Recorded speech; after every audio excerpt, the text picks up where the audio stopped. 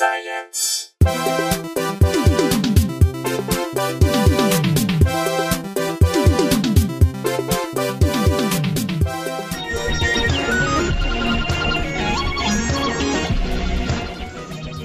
Ladies and gentlemen, welcome to the live recording of the Probably Science podcast. Please welcome Matt Kirshen. Thank you. Welcome everyone. Welcome to Probably Science. Let's bring our panel straight out. We might as well. Let's have a round of applause for the people who are going to be guesting on the show today. Yeah, why not? Let's everyone sit on in. Welcome. Thank you so much for coming here. This is so cool. This is my first time at Convergence. For our listeners at home, we are at Convergence Con in Minneapolis. Well, kind of just south of Minneapolis, in the DoubleTree Hotel in Bloomington. For any stalkers who want to time travel and then see us, this is also kind of my first proper nerd conference thing. I think it's fair to say this is a full-on nerd conference. I just attended. I did yoga this afternoon, led by Hello Kitty and a witch, which is kind of wonderful. Like it was great. The witch didn't do much bending. She was more on the instructional side of things. Hello Kitty was the physical bit, and the witch told the story that accompanied it, because how could you have yoga without an accompanying story? So that's what we had. It's a lot of fun. For those of you who don't know the show, which I'm guessing is pretty much all of you, here's what the show is. Normally myself and a couple of other comedians, but they're back in LA. We all have vague science backgrounds, but comedy is now what we do, and we bring on guests normally from the world of comedy, but sometimes from the world of science, and we go through what's been happening in the week of science news. We don't normally know what we're talking about, hence the probably in the title. Although we're lucky enough to have actual scientists on the panel today, which we'll get to in a second. I'm going to introduce my other guest first, sitting in at the far end of the table as our temporary co-host, and also the reason why I'm here, and the founder and creator, and let's just say probably sole employee of Stand Up Records. Like he is Stand Up Records. I'd say probably the most prestigious stand-up comedy record label, Grammy Award-winning producer, Mr. Dan Schlissel, at the end there. Thanks for having me. Hi, everyone. The man has an actual Grammy. Was it Lewis Black? Lewis Black got you a Grammy? Yeah, Lewis Black, Carnegie Hall album. And do check out his label. He's got some fantastic comedy stuff by like some Maria Bamford, Doug Stanhope, the Sklar Brothers. Oh, you're embarrassing me now. Oh, yeah, there we go. That's some really cool people, really cool stuff. And you have a science background as well, which I do. I didn't have a realize. physics degree that I haven't used in years. Perfect. Use it just enough to kind of go, put the music on the disc. Yeah, put the microphone there and there. Put the microphone. Oh, yeah. Fuck, the microphone there and there. Did we do that? Did we do the microphones in places? We did, yeah. Great. Good. Great. Then we're sorted. Then we're covered. Sat just to his left, comedian, Minneapolis-based comedian, and we'll be gigging together later on tonight as well, Mr. Tommy Ryman. Hello. Thanks for having me. Thanks for being here. You have zero science background. I'm a theater major, which is not very scientific, but I've had science in my past. I've dealt with it in my life pretty much every day. There's science everywhere, so I feel like I've been a part involved. Like the science of coffee. Yeah. The science of pretending to be a cat in the corner. Exactly. Did you have to do much of that when you were being a theatre major? There was a lot of, like, the drama students I knew in Britain, there was a lot of, like, be a cat now be a tree. Yeah. Acting. There was a point where I was rolling around on a floor in a class, and I was like, I felt like I did this when I was 4, but now I'm just paying a lot more for it, I guess. So, but yeah, now you're discovering your inner child, which somehow is necessary to act. Yeah. You can't act until you know how to roll and maybe soil yourself. You know, all the useful things a child can do. Right. Yes. You've got to get all those things that you're told as an adult. Don't roll around on the floor. Don't tug at your mother's skirt until she looks around at you. Like, all that kind of thing. You're like, no, if you're going to be an actor, you need to do that. Exactly. Right. I'm very excited to have our final guest. One of the few occasions we've had a legit, proper scientist on the show. Like a real... Although a scientist also with full-on nerd credentials, because I think the people who are here are likely to know him as the author of the Physics of Superheroes books. And you did actual commentary on the Watchmen DVD as well, right? Yes. So I'm Jim Kekelius. Jim Kekelius right here, ladies and gentlemen. Jim Kekelius. Dr. James Kekelius, if we're giving his official graduate title. Because your day job is a professor and researcher in physics. That's right. So by day, I'm a mild-mannered physics professor at the University of Minnesota. But I've been actually reading comic books longer than I've been studying physics. Right. And so when I had the opportunity, I started to bring them into the classroom, and which led to my creating an entire class about comic books, basically as an experiment to see if I can test the tenure system and to see how hard could I push this and still keep a job. And that went very backfired and ended up being popular. It turned out to be very popular. And then a couple of years ago, the National Academy of Sciences called me because they had received a request for a science consultant from a superhero film that Warner Brothers was in pre-production on. They had never heard of it. They said, "Have you ever heard of this comic book thing? It's called Watchmen." And so it's like saying to someone... And you looked it up. Yeah, right. And, it's like saying, "Have you ever heard of this movie called Citizen Kane?" Yeah. So when I stopped vibrating like a gong, I said, "Yeah, I've heard of it." So anyway, I did do a little bit of science consulting. I'm not so much a commentary on the DVD, but actually I'm a special feature. You're a special feature? On the Blu-ray DVD where I talk about the science of superheroes. So if you told me back in graduate school, that someday I'd be doing a special feature on a comic book movie DVD, you would have said, "What's a DVD?" I would have said, "What's a DVD?" Exactly. But that's fantastic. That's legitimately wonderful. I'd like to ask you a bit about outside of your comic book consulting and lecturing stuff. What do you do when you're not teaching? When you're talking about science? What do you do on a day-to-day basis in your day job in your lab? So I'm an experimentalist, which means I work in a laboratory as opposed to doing theory. And the general area of physics that I specialize in is called condensed matter, but that's a fancy way of saying solid-state physics. Which is a fancy way of saying... semiconductors. Right, which is a fancy way of saying... We're just going to keep paring it down until you're just like, the blue bit goes on the red bit. And then I'm happy. The stuff that's not a gas and not a liquid. Okay. And so my research actually goes from the nano to the neuro. So we look at nanoscale particles, trying to develop better materials for solar cells or transistors.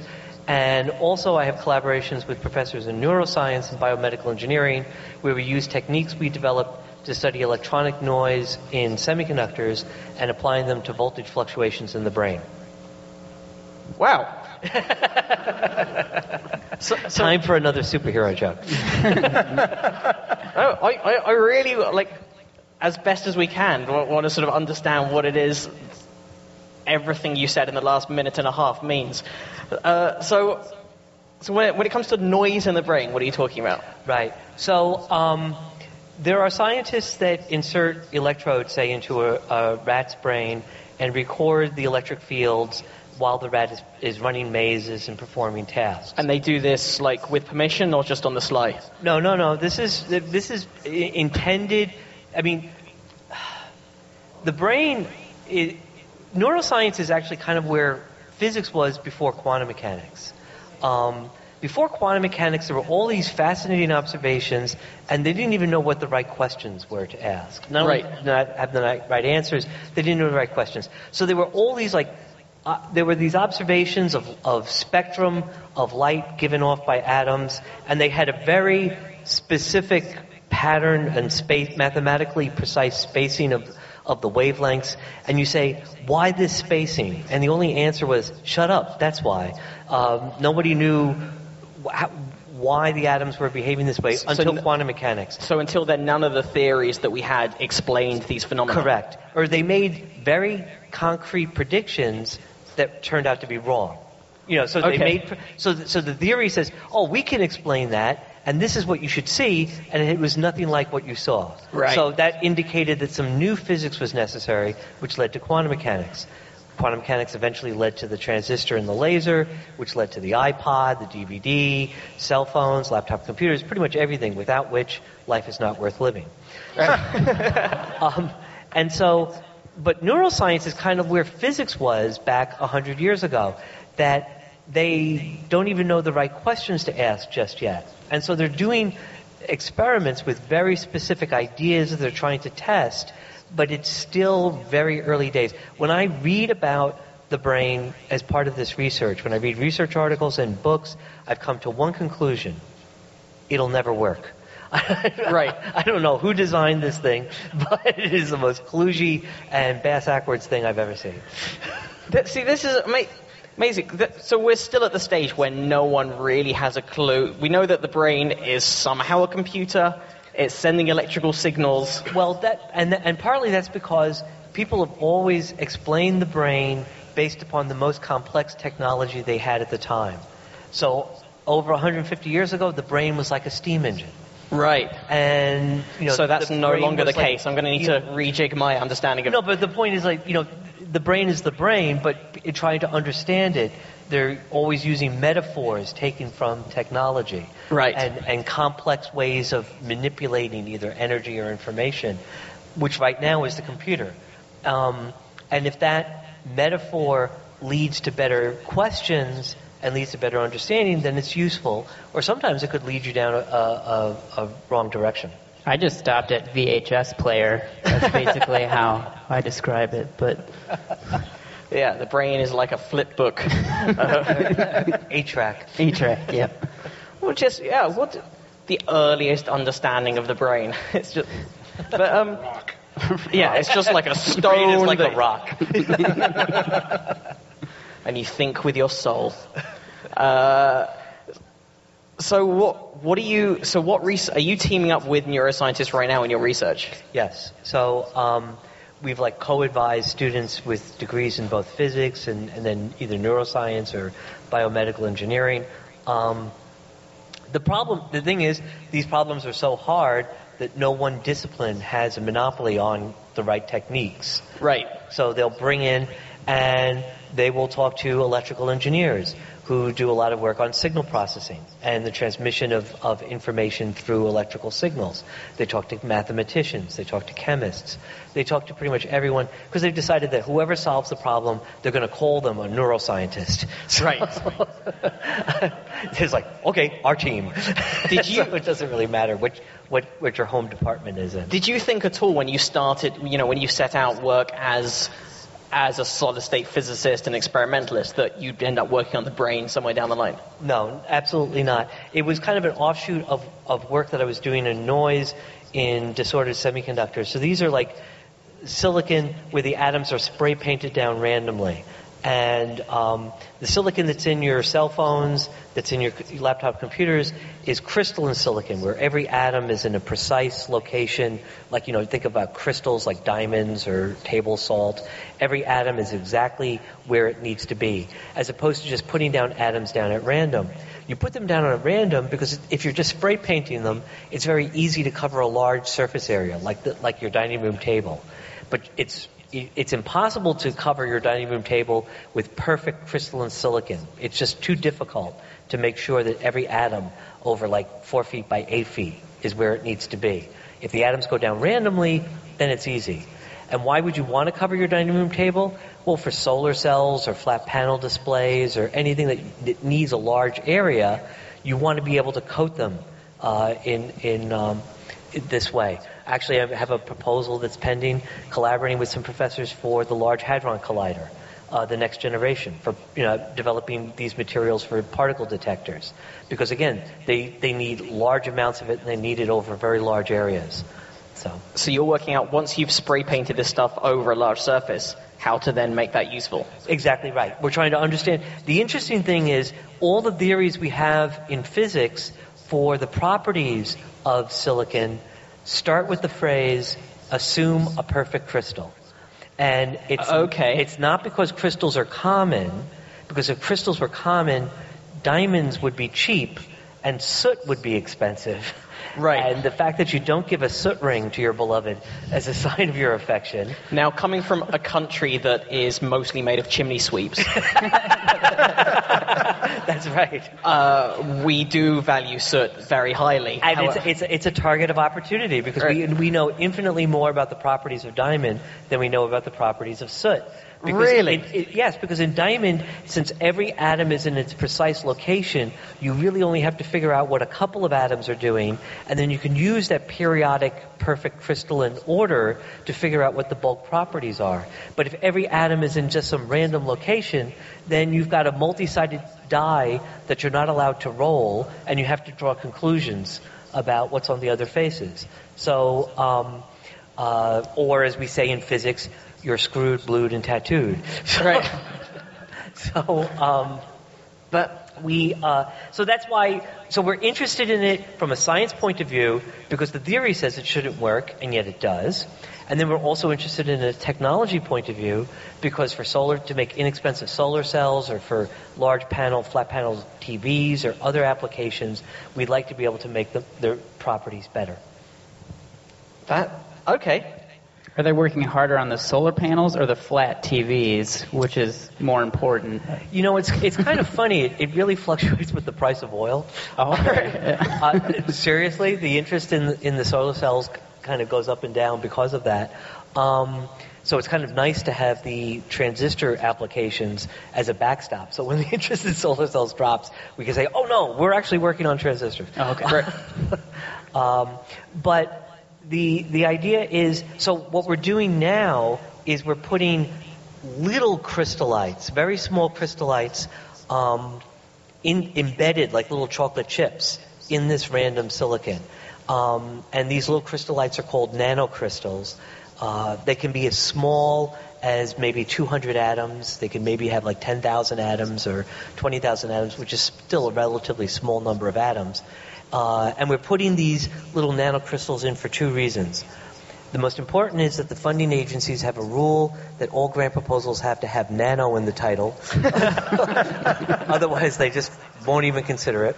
But the second one is that there have been claims that somehow by putting these in, you modify the properties of both the material, the surrounding matrix, and of the nanocrystals, and you actually get like the best of both worlds. So you get the large area advantages of the disordered semiconductor and the superior electronic properties of the nanocrystals. So we're working on that. Cool. It's the Reese's peanut butter cup of technology. It is. It is indeed. It's our motto is like our devices are like Prego spaghetti sauce. It's in there. You have to be of a certain age to know that joke. I didn't think a spaghetti sauce joke would be the one thing that stumps me. Over the course of a year, like, you lost me on, I don't know that stuff. That's me gone. There was a news story. I want to talk a bit more about your research before we go into any news stories, but there was one that I skipped over, I think because it covers something that I don't know much about, and I didn't know whether it would be your field of expertise, but it possibly is. That was in New Scientist this week about a quantum computing programming language. I don't know very much about quantum computing. Like, I can talk about quantum computing in the most hand-wavy way of, all I know about it is normal computing is ones and zeros, and quantum computers can somehow be both at the same time, therefore quick. And that's all, that's the level of understanding I have, like in the most hand-wavy possible way. Do you actually understand? Like, have you worked with? I haven't actually worked with it, with quantum computing. It is a very active field of research that people are looking at. And the idea is, as you say, that it's not just a 1 or a 0, but until you do a measurement, the system can be either a 1 or a 0. The idea is that instead of you need much smaller numbers of bits to represent, 1,000 digits, say, than you would with a standard computer, and thus, and the way it manipulates them, it would be much faster. I'm not quite sure I have a good way on the radio or on a podcast to explain exactly why. I'm not quite sure.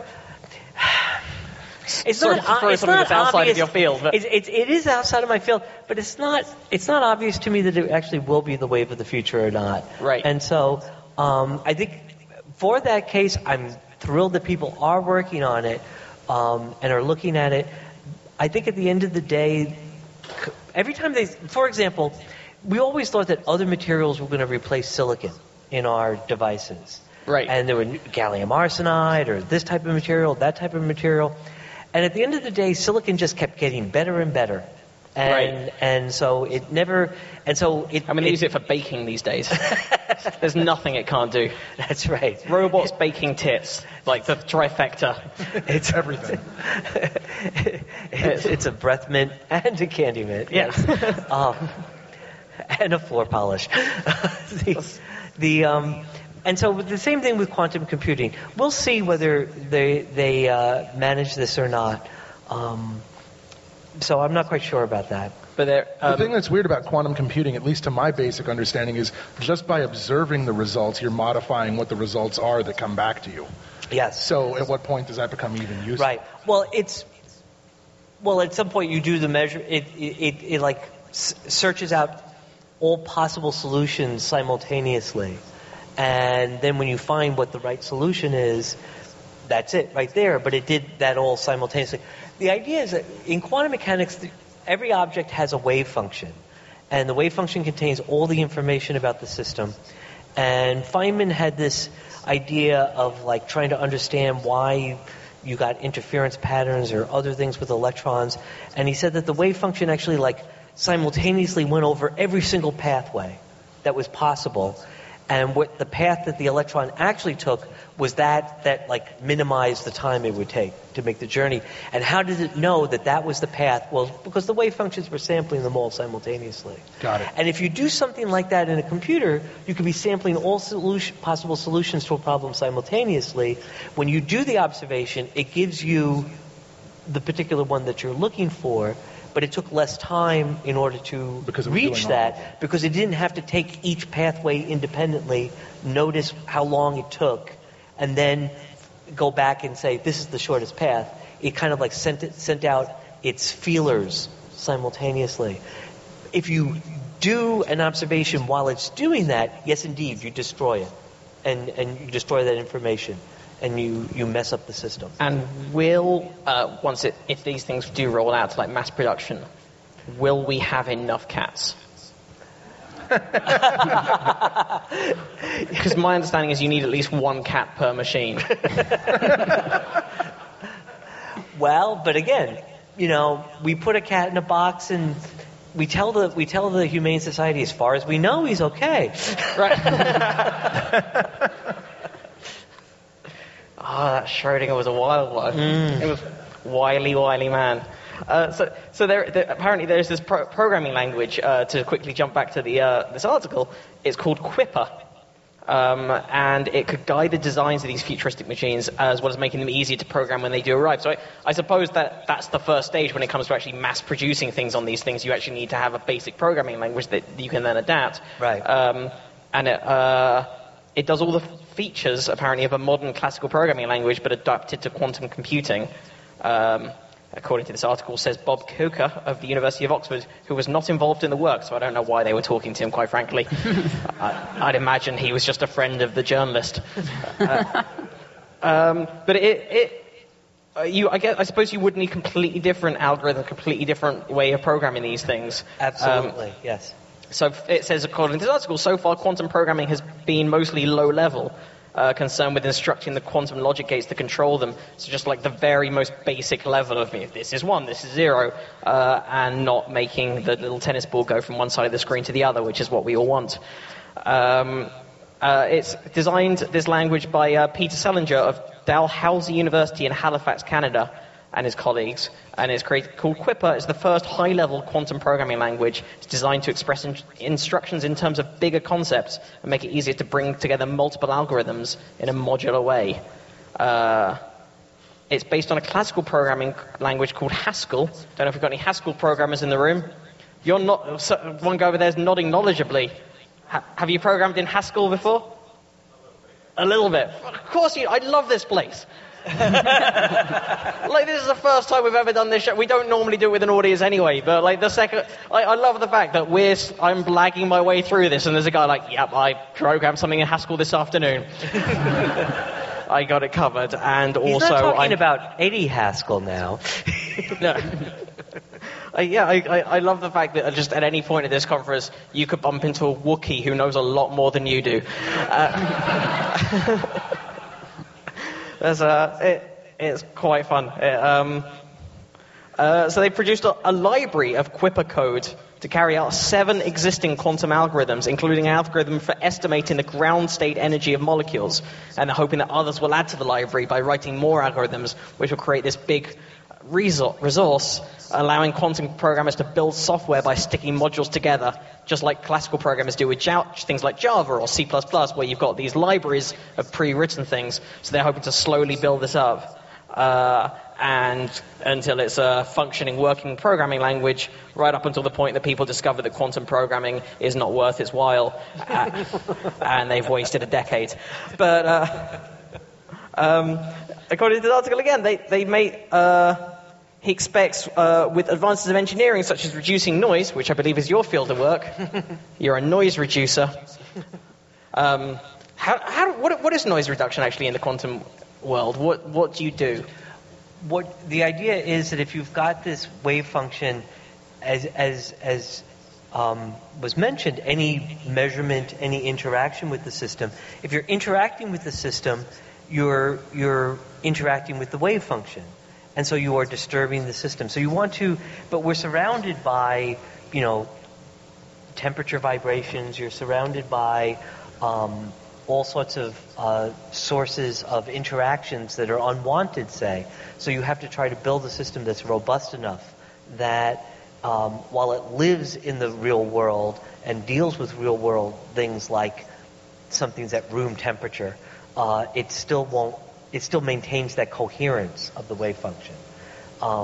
So it's you have a thread and you stretch it very far, and you could have the same wave function be stretched from one end of the room to the other, so you have the possibility of quantum information being transported.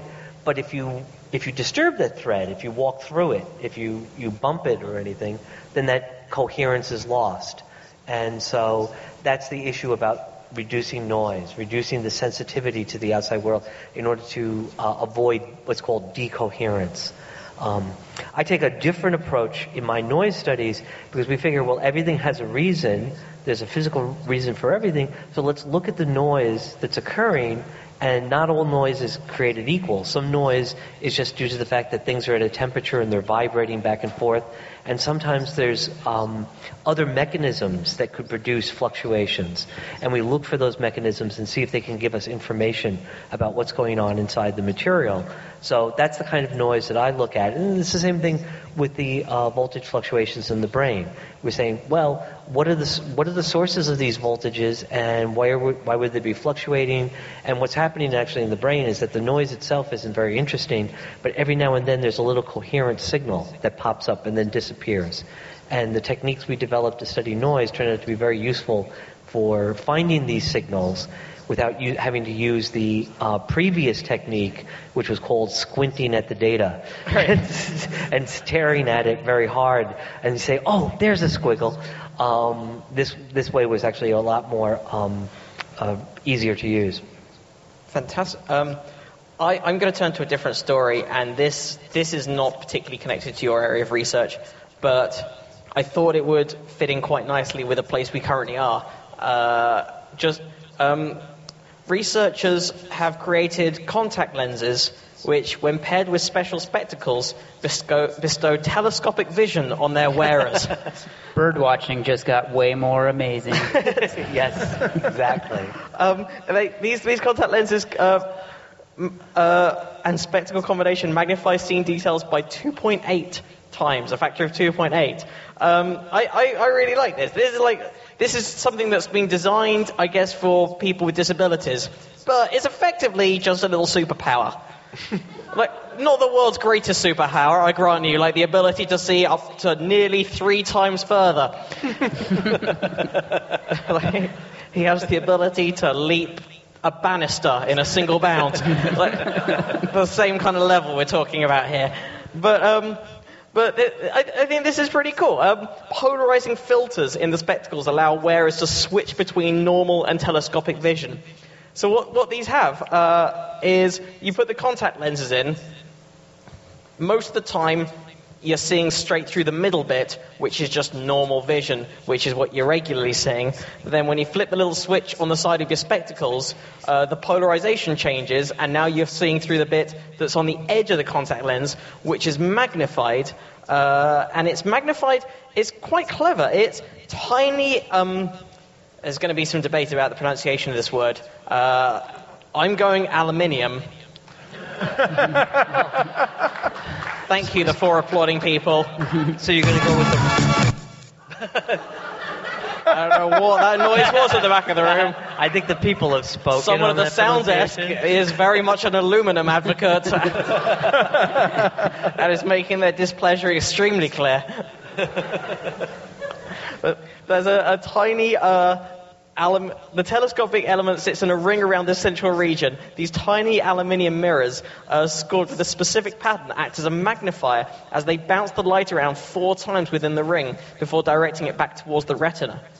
Can you sleep in them? What's that? Can you sleep in them? That's what's important, because I don't want to keep putting them in every day. I don't... Yeah. That's why I have glasses. There's a contact lens wearer in the back of the room who's like, yeah, that is very important. So there's a way to wear contacts and glasses at the same time? There is, yeah. You get the best of both worlds. It's the belt and suspender theory to optics.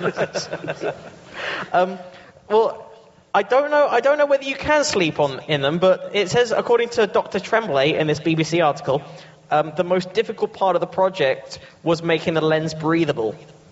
So if you want to wear it for more than 30 minutes, you need to allow oxygen to pass through.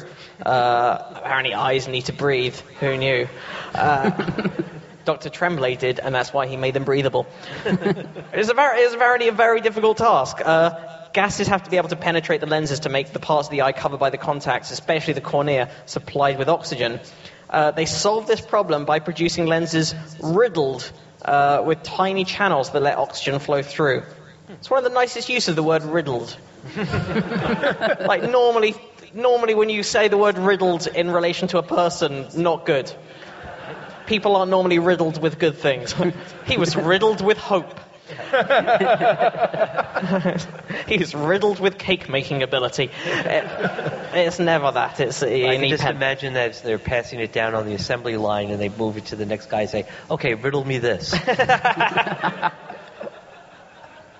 That deserved more. That was Thank you. Dr. Jim. It took them a lot of effort to find a way of making these gas permeable. They did it. They prepared them in ways that are being used in clinical trials in November. So as early as this year, everything should be possible for people with age-related sight problems to wear the telescopic lenses all day. Tom, it doesn't say anything about nighttime wearing. I'm sorry, but that will surely be the next step. Claire Eaglin, Eye Health Campaigns Manager at the Royal National Institute for Blind People, said the research looked interesting. That's all she said. She praised his focus on macular degeneration. Here's my problem. I love science. This is why we do this show. I think it's wonderful. Science has done amazing things. This story just suddenly gets sad at the very end. Because the person from the blind charity is saying it's encouraging that innovative products such as these telescopic contact lenses are being developed, blah, blah, blah. Anything that helps maximize functioning vision is very important, etc., etc. It helps people with sight loss regain independence to get out and about event. Lovely, lovely, lovely, all good. And then the article goes, these lenses may one day find their way into other areas as the research is being funded by DARPA, the research arm of the US military. So there we go. Snipers. Right at the last minute. This is going to help blind people and murder. So it's so sad. is going to help people with deteriorating vision see better, and help soldiers see people that they're going to shoot with a gun. The standard, it says they are not so concerned about macular degeneration. Of course they're not. They are concerned, says this article, with supervision, which is a much harder problem. As you point out, supervision is in two separate words there. It's like supervision as opposed to supervision. It's just people just overseeing it. Like the military is helping to develop these telescopic contact lenses so they can just help invigilate exams and just make sure kids are playing in the park safely. No. This is because the standard is much higher if you're trying to improve vision rather than helping someone whose eyesight has deteriorated, he said. So what's going to happen is the 2.8 contact lenses, they'll be for the blind people. And then the 10 times vision that can also see through walls, the military will have that one. Supervision. Good thing, bad thing. I'm for it. I should probably ask this, actually. Just going on the panel. One superpower, what would you pick? Dan? Probably just to be asthma-free would be nice. Super breathing. Super breathing. Yeah, super breathing, or to the rest of us, breathing. Exactly. So that's a beautiful limited scope there you've got, Dan. Thank you. It's either that or freezing time so you can sleep. You were a bum. That's amazing. No wonder it took a year to get my album out. Because I'm working too hard. You're working far too hard. You want the superpower of increased naps. Indeed. Increased naps and clear breathing. I appreciate that. Tommy, superpower? Mine would be to never bomb in my stand-up, probably. That'd be a good superpower. Or flying. Flying would be nice. Never bomb or flying. I'm gonna suggest that the two could quite easily be combined. Probably. That joke wasn't very good, but he's flying. I do like that. Yeah, just like every 3 or 4 jokes in a row that don't quite hit the mark, you just hover another foot off the ground. Just slowly. Dr. Jim. I would take, though I actually like the idea of super naps, I have to admit. That's the thing you explain to your kids, when they fight you on nap time, you say, you're not going to get these naps back. You can't just bank them. I think it's quite hard to explain to a child how valuable naps are. Yeah. But I would take super speed. Super speed. Every time I'm stuck in rush hour traffic, my flight gets canceled. And then also with everything that you have to do during the day, to be able to go at super speed. That would be really good. I didn't think you were thinking about that. I thought you were thinking about crystal meth when you said it at first. No, we call that ultra speed. It's like we in the scientific community. Ixnay. See, that's how you get more science done than the rest of us. And why scientists sleep. Never have Where we're sleep. going, we don't need sleep. Exactly. There's this quite cool story that came out this week. I don't know if this counts as a superpower. It's more weird and confusing. But someone has been discovered whose sight and sound are out of sync. I know. Again, this is beautiful. It is one being picked up on the recording, but most of the room went, ah. One man in the middle of the audience went, oh yeah. Love that stuff. We've got the programming language, and did you come across this story beforehand, or is this just a phenomenon that you were previously aware of? You've read a little bit about it. Beautiful, beautiful. This is finally our audience. Or it kind of isn't, actually, because you already know the stuff we're talking about. So maybe you're very much not our audience.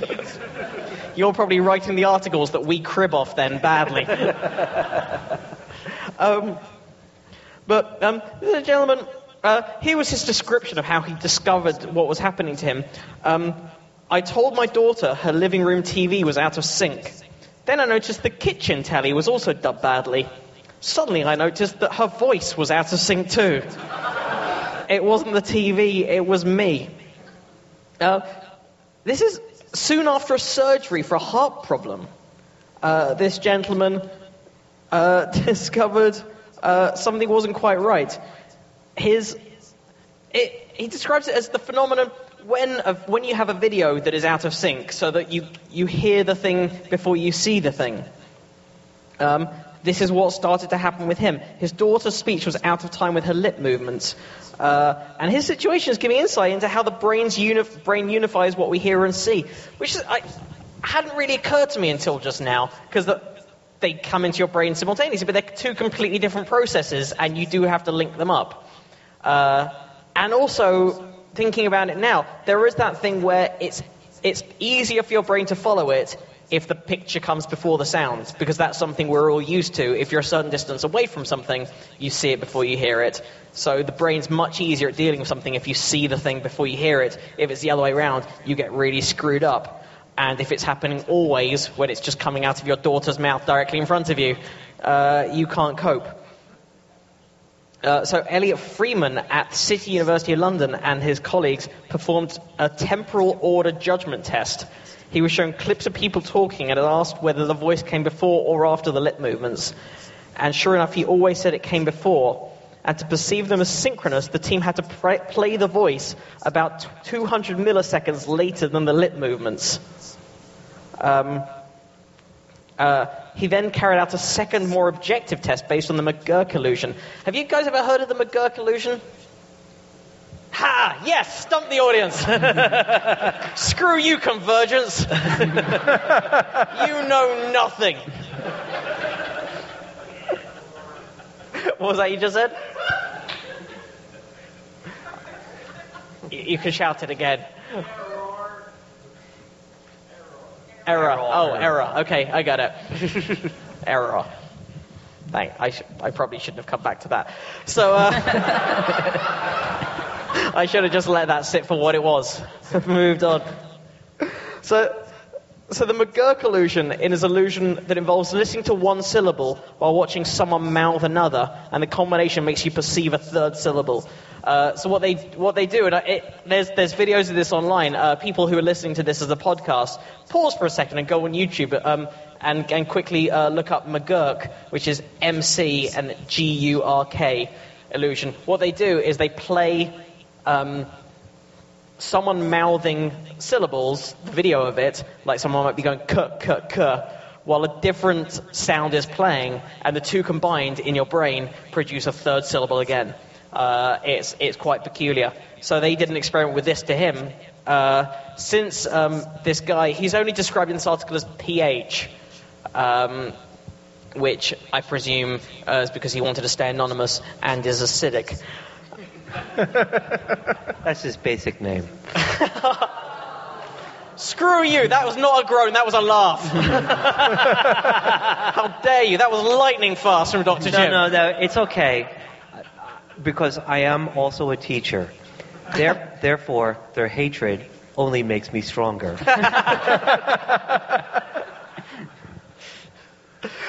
So they experimented with this guy, PH, and the McGurk effect. Because he hears people speaking before he sees the lip move, the team expected the illusion to work when they delayed the voice. So they were surprised to get the opposite result. Presenting the voice 200 milliseconds earlier than the lip movements triggered the illusion, suggesting that his brain was processing the sight before the sound in this particular task. And it wasn't only PH who gave these results.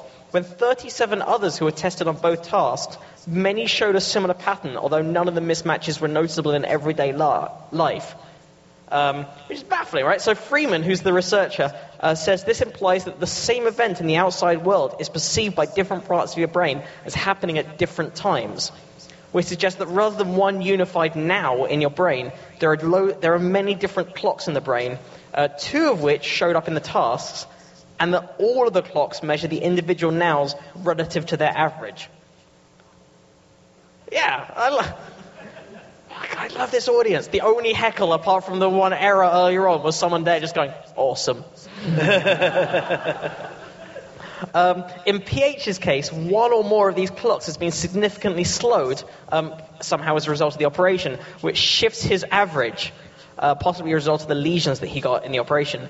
And Freeman thinks that PH's timing discrepancies may be too large and have happened too suddenly for him to ignore or adapt to, which results in him being aware of the asynchrony in everyday life. He may perceive just one of his clocks because it's the only one he has conscious access to, says Freeman. Which is kind of amazing. Like, I had no idea that, but it makes perfect sense that your brain has different clocks and different timers going on simultaneously. Do look up the McGurk effect. It's weird. It's really weird and fun. And if you ever have an operation and you find that you're perceiving sound differently to time, talk to Dr. Freeman and he'll be able to, I was about to say fix you, but he won't. He'll just be able to point out what's going wrong. You may just be really high. Yeah. Have you ever got high enough that you're perceiving sound as separate to... Like, I've got high enough before that I perceive sound as telling you that this is a great idea. Yeah, no, you'll definitely make this jump. Like, definitely. Well, this sounds terrible for this individual, but on the plus side, when he sees these badly dubbed Japanese monster movies, now everything is perfectly fine. Well, that's kind of a superpower in itself, isn't it? Just, finally, this is perfect. Or this is just no less realistic than the real world, and therefore effectively perfect. Right. I think we have time for at least one more story. What do you think? Mystery radio bursts or the transporting? I'd like to talk about the transporting of the semiconductor or superconductor, because this is getting back into your field of knowledge. This isn't new research so much as them slowly moving a massive research thing across the country. And by them, I mean scientists. Just them. You can't see this picture, but it looks like this sort of giant white ring that's slowly being moved on the back of a truck and then a boat. It's described, the New Scientist article is described as looking like an alien spaceship about to take off on an intergalactic adventure. I think that's them just trying to make it more fun. But it's a ring of superconducting magnets, and originally used at the Brookhaven National Laboratory in New York to measure the magnetism of the muon, which is a subatomic particle that it describes as essentially a heavier version of the electron. I don't know whether it means heavier in the sort of mass sense or just sort of deep and meaningful. Just a little bit more downbeat. How would you describe a muon? The muons are basically heavy electrons. They have a mass about 208 times that of an electron. They last for only about 2 or 3 microseconds. They're one of the components of cosmic rays. Okay. So they are valuable for superpowers. So this is moving. It's going to Fermilab. You were correct. Right. We mentioned this briefly backstage. You said you thought it was Fermilab that it was going to. Just the engineering aspects of a lot of these large devices is fascinating. I saw a talk about the Chandra Space Telescope, to detect like the Hubble Space Telescope, but sensitive to the X-ray region of the spectrum. And to design this so that when it's in microgravity orbit, they would unfold the mirrors and unfold everything so it would be in perfect alignment.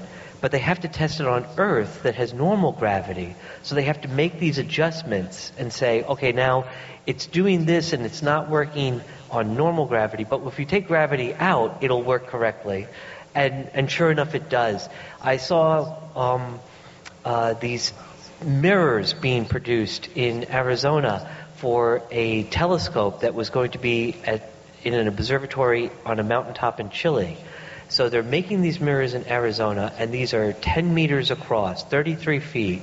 They're precise to within like 100th the diameter of a human hair. But there's these enormous, massive things. And how do you just get this from Arizona over to a mountaintop in Chile? Right. Just the engineering aspects of it alone are just phenomenal. And so here again, you've got this enormously large superconducting magnet, and getting it from Long Island, where Brookhaven is, to Illinois. So you're going, halfway across the country. And you need to be very careful because the precision and everything else is the alignment is very precise. Right. And so say it has to go extraordinarily slowly. Exactly, and you want to, monitor and make sure you avoid the potholes, which in Illinois is a challenge. Right. They have some corrupt government. I thought it was just Ford trucks because that's how they moved the shuttle. I thought there's a commercial. I just thought they took care of all major scientific things now. Yeah, and they'll just have like those big flatbed trucks that they normally put those houses on the back of, and just another car driving in front. But this is going to move at a snail's pace. It doesn't say exactly how slow the truck's moving, but I'd imagine slow enough that, like old school driving, where a man can walk in front of it waving a flag to warn oncomers that. And it's going to be on the truck for a little bit, and then it's going to go on the Mississippi River. So it's just going to get on a barge on the Mississippi River to Illinois. Well, most of these large magnets have a lifelong dream of reenacting scenes from Huck Finn. Let's hope. I think it's being put out to retirement. That's the idea. Yeah, it's just currently part of the Magnet Make-A-Wish Foundation. So yeah, right. Yeah, you are right. Actually, weirdly, right now it's currently painting a fence. That is strange. I didn't know. Tom Sawyer, you tricked me. Didn't know it could do such a thing. Its companion is strictly known as Jim. Yeah, right. So yeah, it's going to be part of this new experiment called Muon G2, which is in Fermilab. Yes, when it's on a barge going up the Mississippi for days, it does feel like just an errant water skier could ruin science. We just feel the worst person in the world, just buzzing past. Oh, well, there goes a $1 billion experiment. Or Cannonball. Oh, yeah. Asian carp. Yeah. They jump. Yeah, They're dangerous. They jump. Yeah, they jump right through the hole in the middle of the magnet. I mean, I don't think there are enough science experiments that have marine shows as part of them. Like, I don't know, maybe people would have more of an interest in science if there was like a sea lion balancing a ball on its nose in the middle of science. It's like science and water show on the hour, every hour, the superconductor, and then Shamu just leaping through the middle. What is it they need the super magnets for? And the superconducting magnet. Superconductors are a fascinating material. Many metals are superconductors. If you cool them down to very, very low temperatures, they suddenly have no resistance to electrical current. So most normal metals will all have some resistance to electrical current. You try to pass too much current through it, they'll start glowing hot. They'll get hot like a toaster wire. And that's because the electrons that are the current are interacting with, like bouncing off the other. But I'm saying off atoms that are defects or imperfections in the material, and basically that's why you have to keep your electric lamp plugged into the wall. You have to keep pushing the current through the circuit because energy gets lost due to the production of heat, or the production of light inside a light bulb. That energy is going out, so you have to keep providing energy. But a superconductor is kind of like a hose that could have bumps or clogs in it, but it has no holes along the length of the hose, so any water that goes in at one end has to come out the other end because there's no other place for it to go. Okay. There's no loss of energy. So you can actually get currents to flow around in a ring in a superconductor. They've actually done this where they kept it cold for a decade, and they saw that the current did not decrease by any more than like 1 part in 10 trillion. So it was like absolutely no change in the current over 10 years. So it'd be almost just having a hose. Sorry, go. Can you bend it and then let it go and a whole bunch more energy will shoot out like a hose too? Well, kind of mess with the other scientists like, oh, there he goes.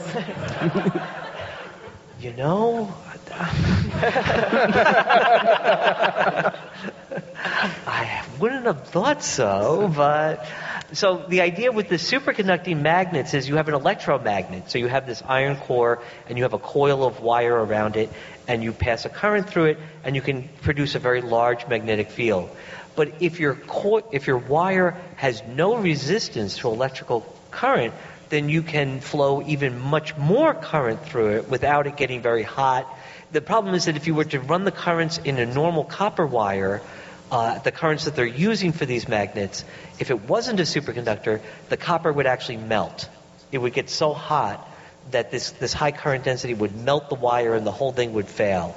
So here you've got another type of material. You cool it down, it has no resistance to flow, and now you can have very high currents going through it without it melting, without it being destroyed. Very high currents mean very high magnetic fields, which is good because these particles are moving very fast, these muons, and you need a large magnetic field to bend it around in a circle to keep it in this ring and keep it from, irradiating, messing up the other side of this experiment. Ha!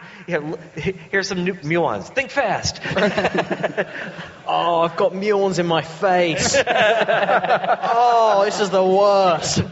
Covered in them.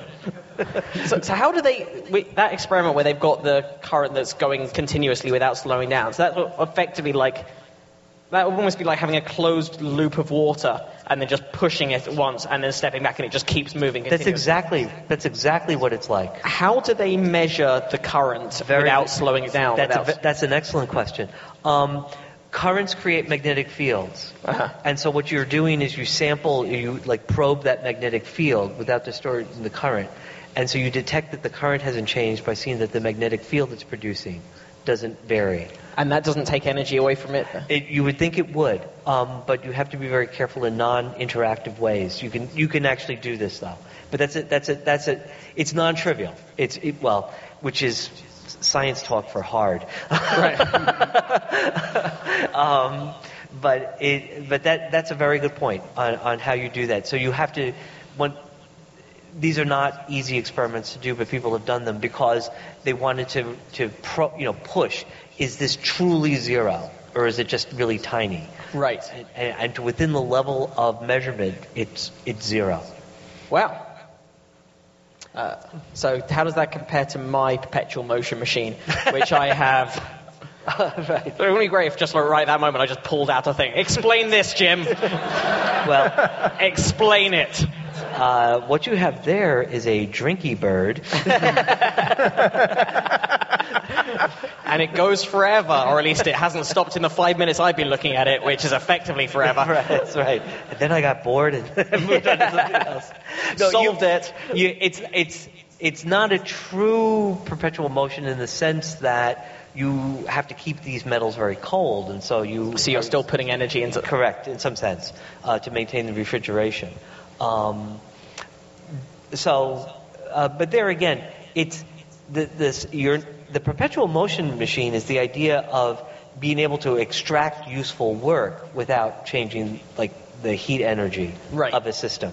And even in a superconducting ring, there's no useful work. If you tried to get useful work by using that magnetic field that they created then that was to do something, then you would be sucking energy out. So you still wouldn't violate any laws of thermodynamics that way. Fuck. One day I'll violate them. Close. I think that I know a load more about this stuff than I did going in, and I thank you for that. I think we're pretty much out of time for the show. I apologize for talking so much.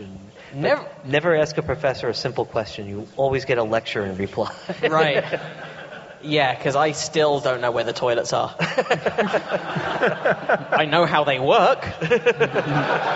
I understand toilets a lot better, but I'm still desperate. No, it's been a genuine pleasure having you on, having everyone on.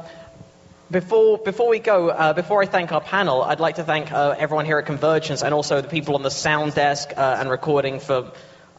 Yeah, I can see little fingers going up at that. Please applaud for the tech and the sound guys and the stage manager, because they make this happen. Without them, there wouldn't be a show. and everyone at Convergence. For the listeners at home and for you guys here as well, you can find us at probablyscience.com and tweet us at probablyscience with any questions, comments, clarifications, or email probablyscience@gmail.com. And if you're an Apple user, please go on iTunes and give us nice ratings and nice comments, because that helps other people find us. But have stuff coming up.